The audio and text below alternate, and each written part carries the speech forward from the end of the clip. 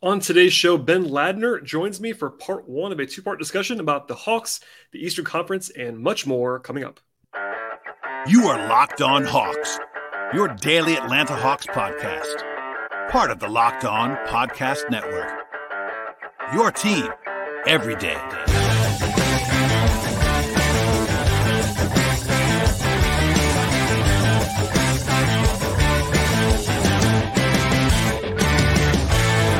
Hello, friends. Welcome to episode 1415 of the Locked On Hawks podcast. I am your host, Brad Rowland. It is Monday evening, February the 20th, and today's show is brought to you by FanDuel Sportsbook, official sportsbook partner of the Locked On Podcast Network. Make every moment more with FanDuel. Visit FanDuel.com/LockedOn to get started today. And I'm joined on today's episode by my friend, my longtime podcast partner every so often. Ben Ladner is back. Hello, sir. How are you? Doing great. How are you? Appreciate you having me. I'm living the dream. You know, we could only do what we can do this time of year, and it's the All-Star break.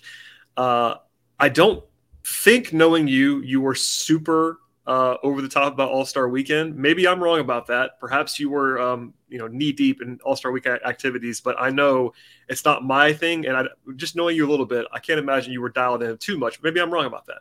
Am I? You are not. You are not. Okay.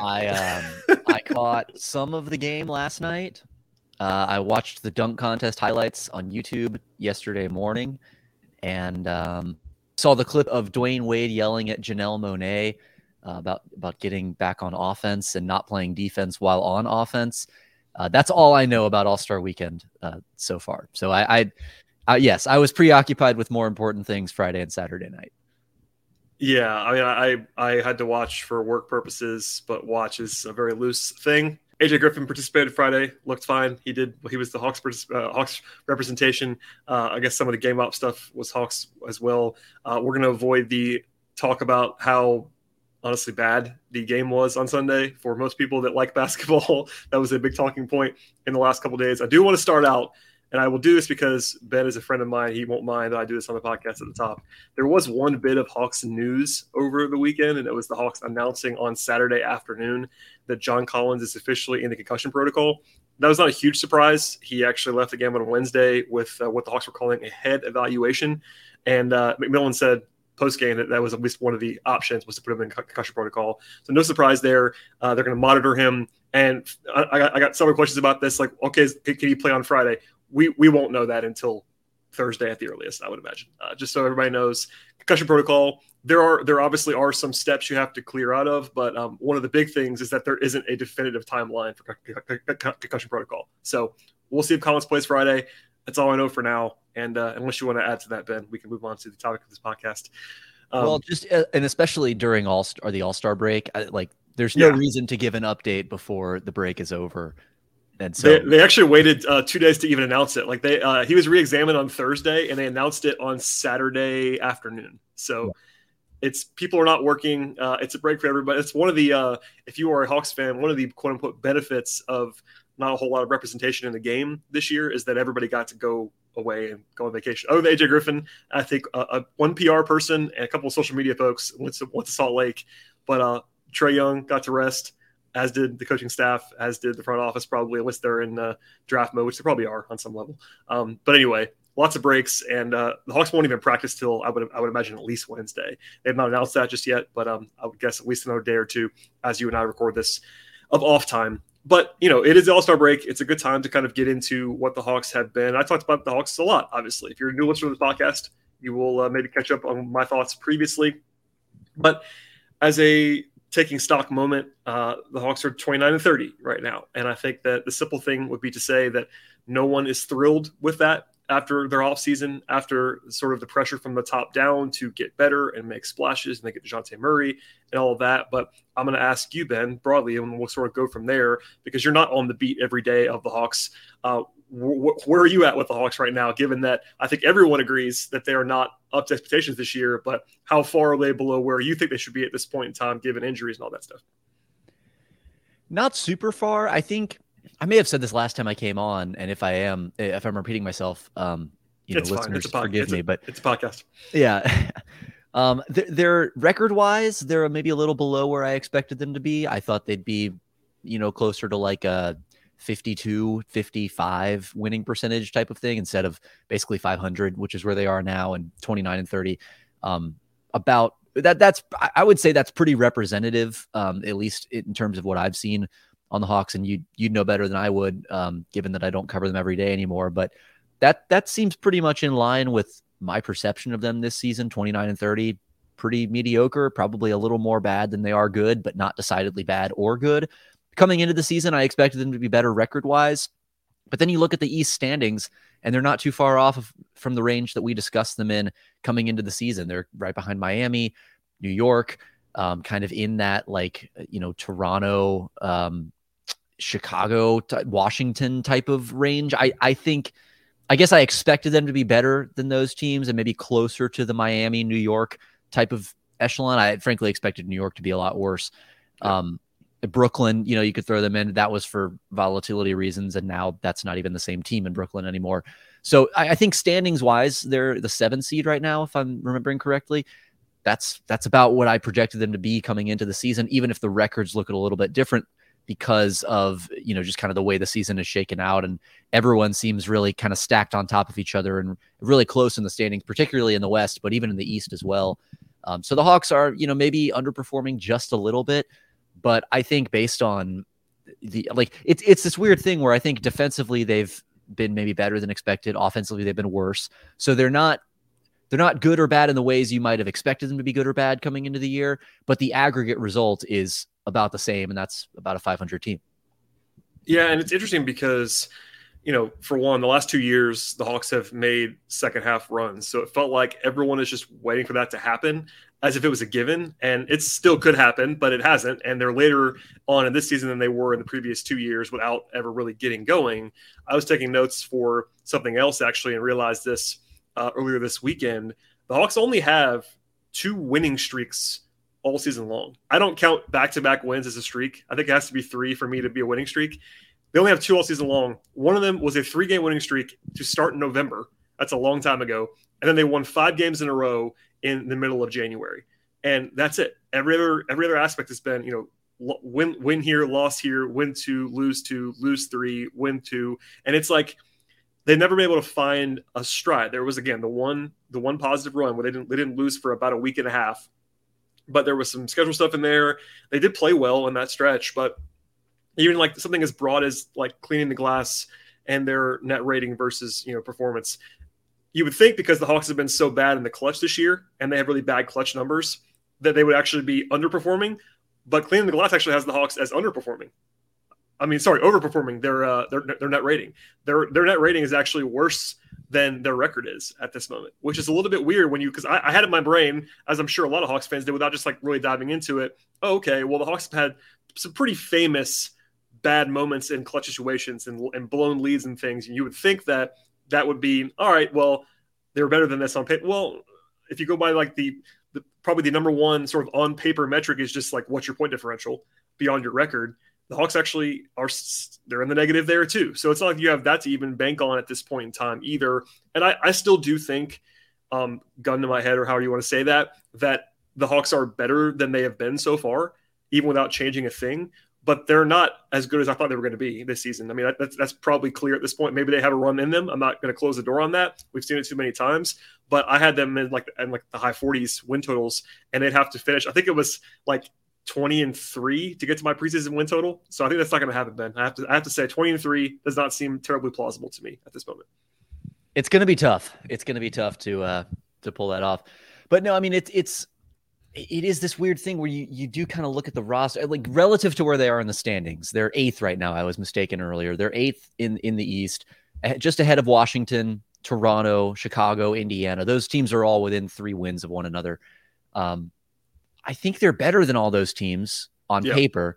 I still think they're a good team on paper, but that's always been the thing with the Hawks is they've kind of all, except for the year they made the conference finals when they were, I think, better on the court than they were in paper.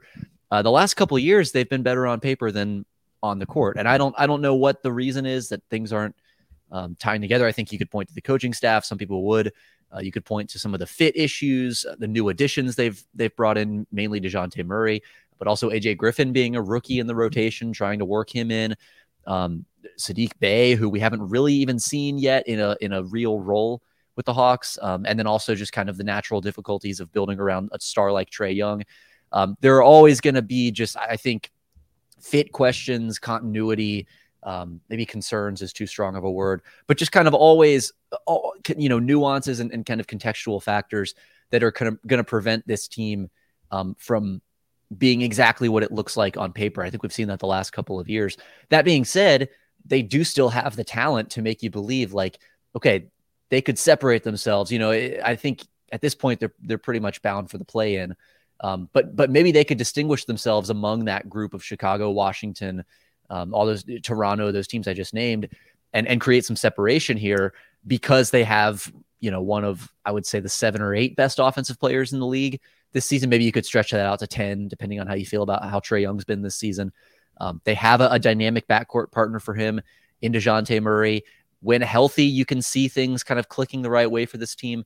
But you can say that about a lot of teams in the NBA, and you've been able to say that about the Hawks for a little while, and it hasn't quite clicked. So I don't. It's hard. It's looking at this team. You mentioned the statistical profile, and they're outperforming their point differential. But we were texting about this earlier today, and talking about it a few days ago, a couple weeks ago, whenever that was, about how this team like kind of is what it is in terms of just being a pretty mediocre middle of the pack team. And it kind of feels like, as I was going through and doing the research and looking in, kind of trying to get under the hood of this team a little bit, it kind of seems like no matter how you slice it, this team is set up for a pretty middling result this season. And that may not, that's not as exciting as saying like, well, if X, Y, and Z happen, they could be set up for a playoff run and things like that.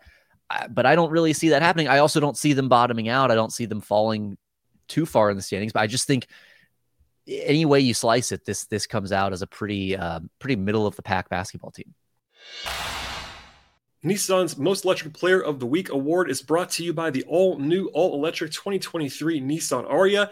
It was a kind of slow week for the Hawks, of course, with a lack of games in the last few days, but the player of the week is AJ Griffin, who had a nice trip to Salt Lake City as the Hawks representative on the floor at All-Star Weekend. He was a big part of the social media push from the Hawks, and everybody, and I mean everybody, loves AJ Griffin at this point in time. The Nissan Ariya is brilliantly fierce, fiercely elegant, and slightly powerful, and they bring an impressive combination of traits to the table. Griffin is also in that vein as well. He is very versatile already has the power to go along with the smoothness and the craft that is well beyond his years. The Nissan Ariya packs power that will pin you to your seat, and it also has premium intelligence all in one EV. The all-new, all-electric 2023 Nissan Ariya, the EV for people who love to drive. Shop now at nissanusa.com.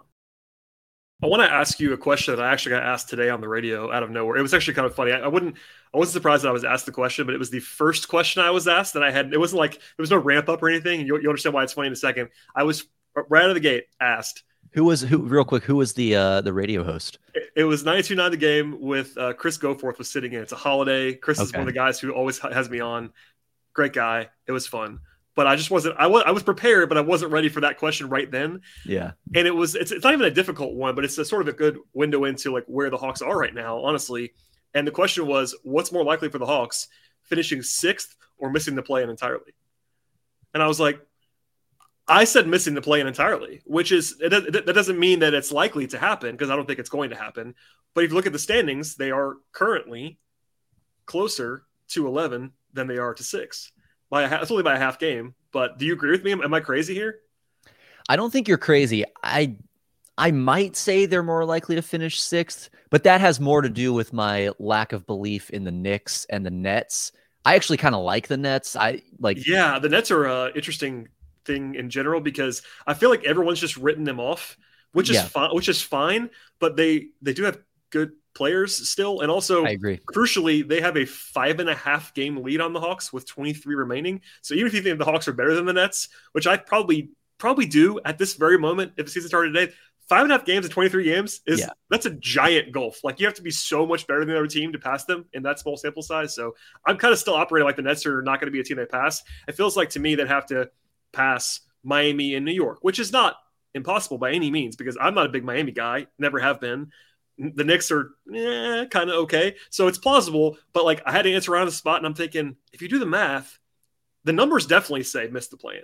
I think you have to believe in the Hawks more than number, which I think I probably do.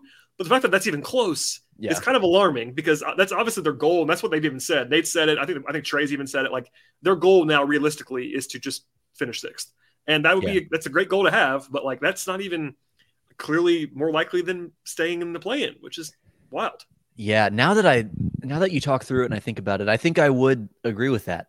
I guess I'd forgotten how few games were left in the season, and it's not second half in giant quotation. Yeah, it's just the All-Star break always 23 games remaining out of 82, and people call it the second half. It's like, well, your sense of time gets kind of thrown off. It's less than a third of the season remaining. So I actually do kind of believe in Miami. I'm still kind of waiting for Miami to get it together. I kind of like what I see when I watch Miami, and it's just like it's not translating.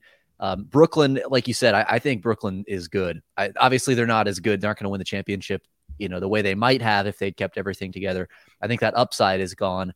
But from a night-to-night basis, just in terms of being a good, solid basketball team, I think they're better than the Hawks. I mean, I just think that they have more continuity. It's strange to say that they have more continuity because they just traded for a bunch of guys and they have so many new faces.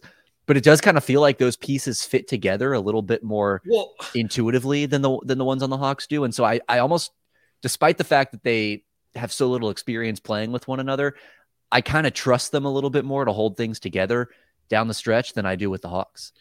Yeah, we're going to do some East talk in a second. But while we're here, like the thing with Brooklyn is, that they've upheaved the roster. Like it's a lot of difference. But if you look at the depth, they have 11, 12 NBA, like they have real 11, 12 real guys. They still have good starters too. Like, Mikal Bridges is very, very good. Dinwiddie is a good player. Cam Johnson's a good player. DFS is a good player. Nick Claxton is very good. Like those guys are all real before you even get to the next tier down of like, Joe Harris is still a real guy and Royce O'Neal, he started every game for them before that trade. Yeah. Whatever Ben Simmons is at this point, whatever. But like even Cam Thomas, who I've never been the biggest Cam Thomas guy, but like he has a role. He can do one particular thing. And again, like what they kind of remind me of, honestly, is a better version of what Utah was in the first 2 months of the season, of a team that's like, I get why everyone's ignoring them, but if you look at the roster, they still have a bunch of good players on the team, and like having a bunch of good players goes a long way. And Mikal Bridges is better than anybody Utah had at that point. So like it's just one guy, but like that's a rabbit hole. But like don't cross the Nets off. I would say for this season anyway. Like I would bet on the Nets to make the playoffs still. Me too. Oh, easily. Yeah. If our friends at FanDuel are listening, I'm sure that's available on the podcast Sunday morning to be bet. I would recommend that if you want to go look for it. So. I think the Nets are kind of what the Raptors thought they would be, or what the Raptors wanted to be, or maybe just what I thought the Raptors would be. I don't know, but they're sort of like a more refined, more skilled version of the Raptors, maybe more disciplined and more structured as well. I've been really disappointed with Toronto. That's a different thing. But yeah, the Net, just in terms of gathering all of these wings, these like-sized guys, and just being able to wear you down with defensive versatility, I think their scheme and their system is a little bit better than Toronto, maybe significantly better than Toronto's. And they're getting the most out of those like-sized wing guys in the way that I thought Toronto would before they had, kind of the faceplant of a season they've had. Yeah, that's been a basketball nerd nightmare up in Toronto. I don't know what's going on with the Raptors.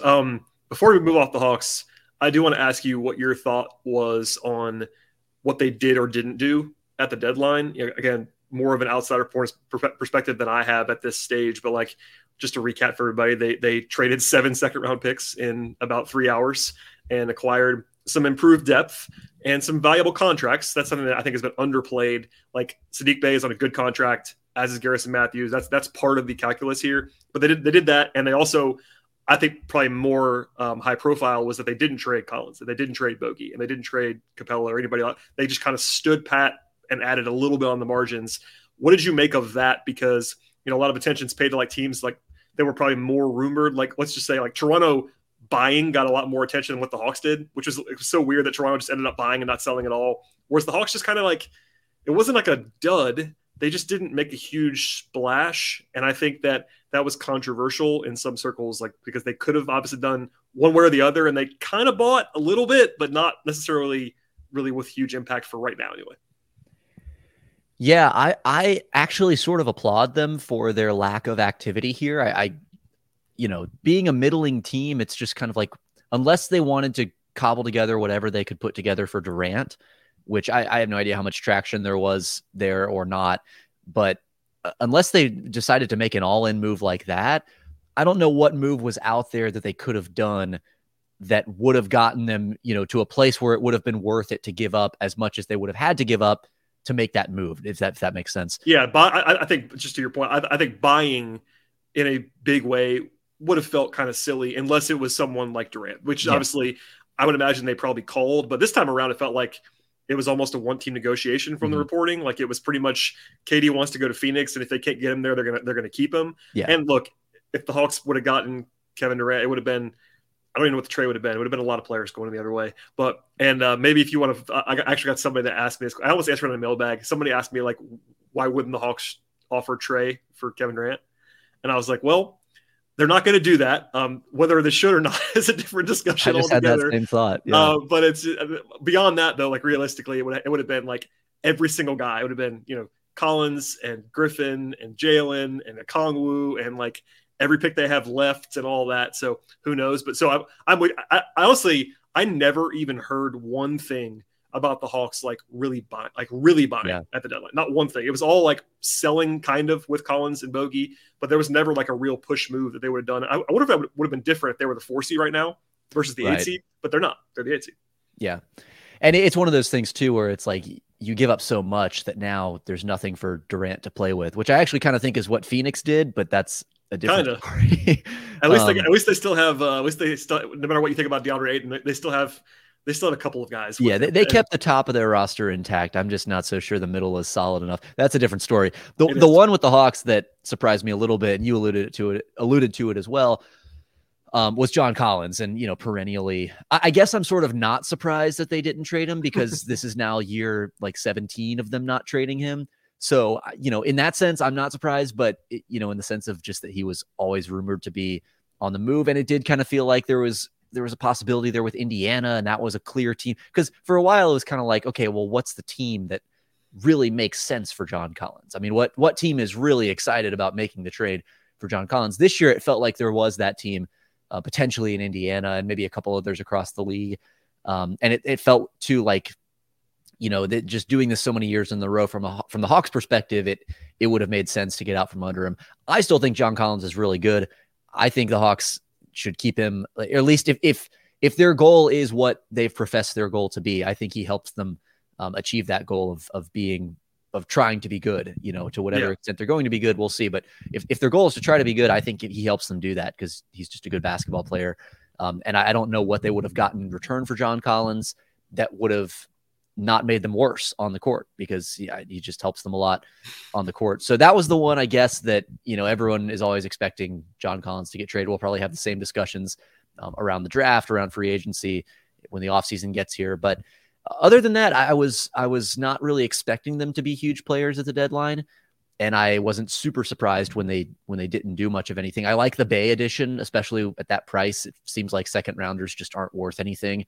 At this point, if they are worth something, then there are the handful of teams around the league, they're going to be really happy if and when those second round picks blow up at some point. But it seems like, the sense, the joke I made on my podcast with John was like, it kind of felt like during these negotiations, teams were asking for 3 and 4 second round picks, and the teams giving up the picks were like, you want 5, 6? Here, take them. Just have our second round picks. We don't want them. That's kind of what it seemed like with all these teams giving up 5 second round picks for role players. So I don't mind that for the Hawks. I think Bay can help them. If DeAndre Hunter doesn't pan out for whatever reason, maybe you have a little bit of insurance for him, and maybe Bay is now in position to be your starting 3 long-term. If Hunter is not that guy, maybe they end up playing together. You give yourselves a little bit more flexibility and versatility if John Collins eventually gets traded. So at that price, I thought that was a pretty good addition. We'll see how good Saddiq Bey actually is now that he's on a team that isn't trying to lose. But for 7 second round picks or whatever it was they gave up, I think that's a perfectly fine addition. Well, they better hope that DeAndre Hunter does not fail to pan out, because they paid him a lot of money and it hasn't even started yet. So I'm sure Hawks fans are throwing up in their mouths at the thought of Saddiq Bey taking over with the 3. I think that the big Saddiq Bey fans, at least that I've heard from Hawks fans, are thinking maybe he is a starting 4 long term. I don't think that's even going to happen either. And I think your key point there is the one that I've been making, is just how good is Saddiq Bey? Because I don't think we know that. I think we know he's an NBA player. I think we know he can shoot. I think we know he has some skills, but defensively is a giant question. And like even positionally, like I don't really care that much about positions generally speaking, but like he's not a good rebounder right now. He's not a good defender right now. He's just an okay shooter. I think he'll be better like when he's taking better shots. But there are always guys like that like maybe you think about it's more shot selection, but sometimes just have their shot selection that they're going to have. It's not going to necessarily change. So we'll see. I do kind of like it as far as like the ideal version of Saddiq Bey buying into a smaller role, because that was kind of the buzz out of Detroit that I was hearing, and even some of it got reported is that he wanted a bigger role in Detroit. And it's like, well, that's not a great sign, because I don't think he's going to have a bigger role in Atlanta, at least not right now. So, but I'm with you. I think he helps them quite a bit. I mean, we'll save the Garrison Matthews, Bruno Fernando talk for later on. Those guys are helpful in a depth capacity. And look, the way that I put it, after the deadline, I still feel now like we've only seen Saddiq Bey play twice, I think, with the Hawks at this point, and I wouldn't take really much of anything from those games. I think once he actually gets a chance to practice this week, you can start making some actual observations, because throwing a guy in with literally no practice and having him start a game, which the Hawks did last week, was one of the funnier things that I've seen in quite some time. He just had no idea. If you watch the tape, he had absolutely no idea where to go. It was quite funny, actually. Yeah, which is understandable. It's not his fault at all. Not an awareness thing from Saddiq Bey. No, although there are maybe questions about his defensive awareness, but there are. But it was just stark, like, because I have a good idea what the Hawks are was trying to do most of the time defensively after watching them all this time, and you would just see a guy going. It's like, oh, that's Saddiq. He hasn't practiced. That makes sense. Yeah, doesn't know the coverage. No, he does not.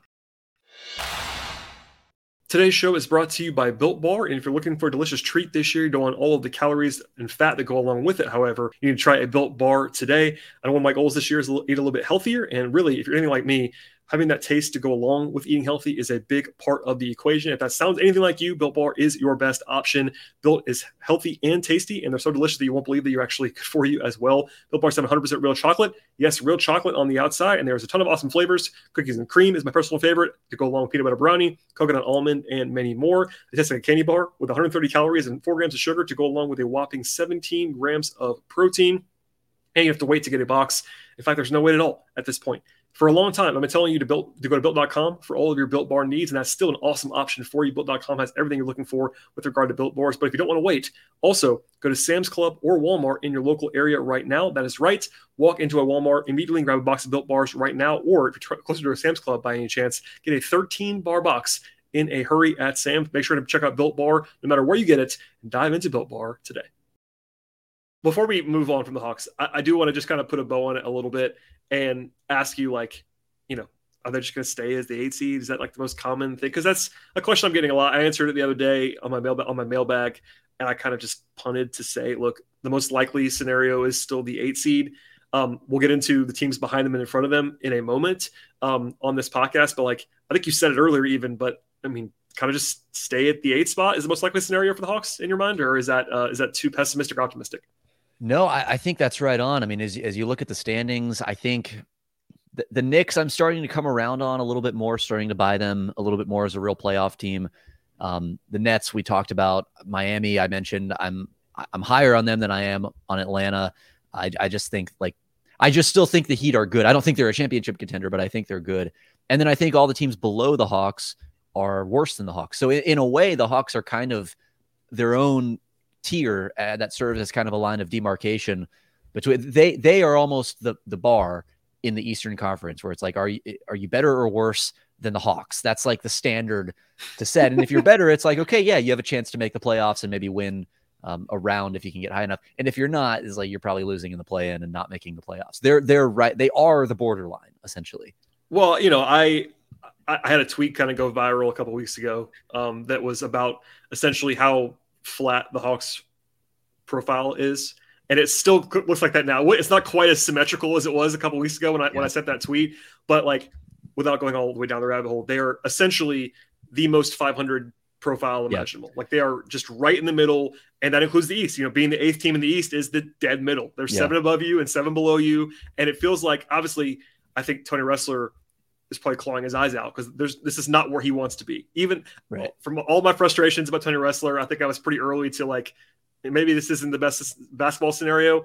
Even I think he wants to win. I think these guys do want to win. And like, after all this stuff this summer, to be what we both just kind of described as the most mid team in the Eastern Conference, is not where they wanted to be. But it's also true. I mean, because look, I can't make the argument right now. Like, even if I thought they were better than the Knicks or the Nets or the Heat, the simple math of being 3 or 3.5 or 5.5 games behind, you can't project. It's impossible. Sure, you can't project them to be 5 games better than these teams over 23. That's not. Again, it's possible they could go 17-6 the rest of the way. I wouldn't like fall out of my chair if the Hawks did that, but they kind of have to do that to get to the 6th seed. Like that's a tough ask. It just is math wise. Yeah. And looking at the standings, I think all the teams above the Hawks in the standings are above average teams. I think all the ones below them are below average teams. And so it kind of stands to reason when you mentioned the statistical profile that the Hawks are average. I mean, I think they are. I think they're just average, and like they're the measuring stick. And if you're better than them, you're above average. And if you're worse than them, you're below average. Yeah. And the last thing here, as I pulled this earlier and I forgot to say it at the top of the podcast, the Hawks also, this is just winning percentage, but this is according to Tankathon's odds. They have the second most difficult schedule remaining in the Eastern Conference as well, which is not a huge thing. Like their opponent win percentage is 52% or so. A lot of teams are like in the 50-51 range. So like, it's not a huge gap, but it's not like they have a cakewalk down the stretch. They have easy games like everybody else does, but they got to play Boston twice. They got to play Cleveland twice. They got to play Brooklyn twice, Miami twice, Memphis, Philly. Like they have some easy games, but they're going to have to beat some teams that they haven't beaten so far this year. And one thing I will say, if you are worried about the Hawks, the 4 games against Washington, they played 4 games against Washington. They have not played them yet. They're in the division. They play them 4 more times.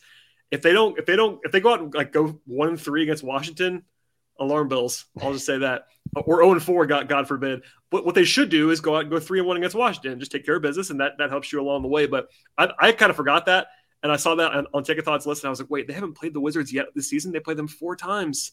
4 of the last 23. Who scheduled this? I don't understand. What are we doing, NBA? That is pretty wild. That is a classic matchup, though. Hawks, Wizards. Division foe, former playoff division series rivals, foe at one point.